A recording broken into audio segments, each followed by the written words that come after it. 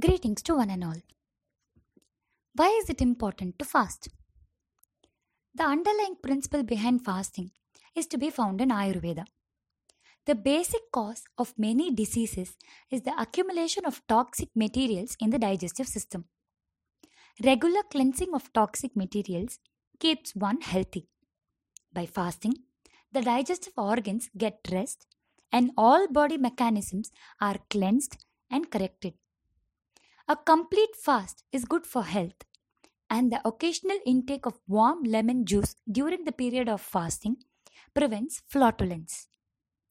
Since the human body, as explained by Ayurveda, is composed of 80% liquid and 20% solid, like the earth, the gravitational force of the moon affects the fluid contents of the body. It causes emotional imbalances in the body, making some people tense, irritable, and violent. Fasting acts as an antidote, for it lowers the acid content in the body, which helps people to retain their sanity.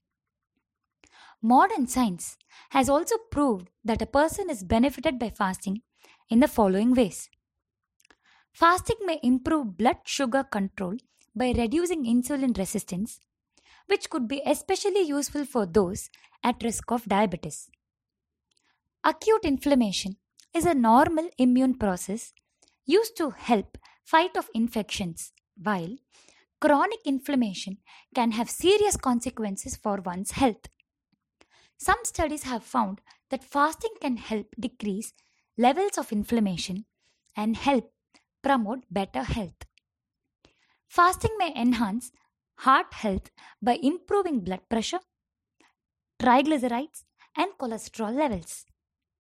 It may also boost brain function and prevent neurodegenerative disorders. Abstaining from all or certain kinds of foods and beverages decreases the overall calorie intake, which could lead to increased weight loss over the time. Some research has also found that short-term fasting may boost metabolism, which could enhance weight loss. It is also proved that fasting increases growth hormone secretion, which is vital for growth, metabolism, weight loss, and muscle strength. It is also being proved that fasting can delay aging and extend longevity. At this juncture, an important question is to be addressed. How should a person start fasting, and what are the different types of fasting? Here, I would like to mention a few common types of fasting. Water fasting. It involves drinking only water for a set amount of time. Juice fasting entails only drinking vegetable or fruit juice for a certain period. Intermittent fasting.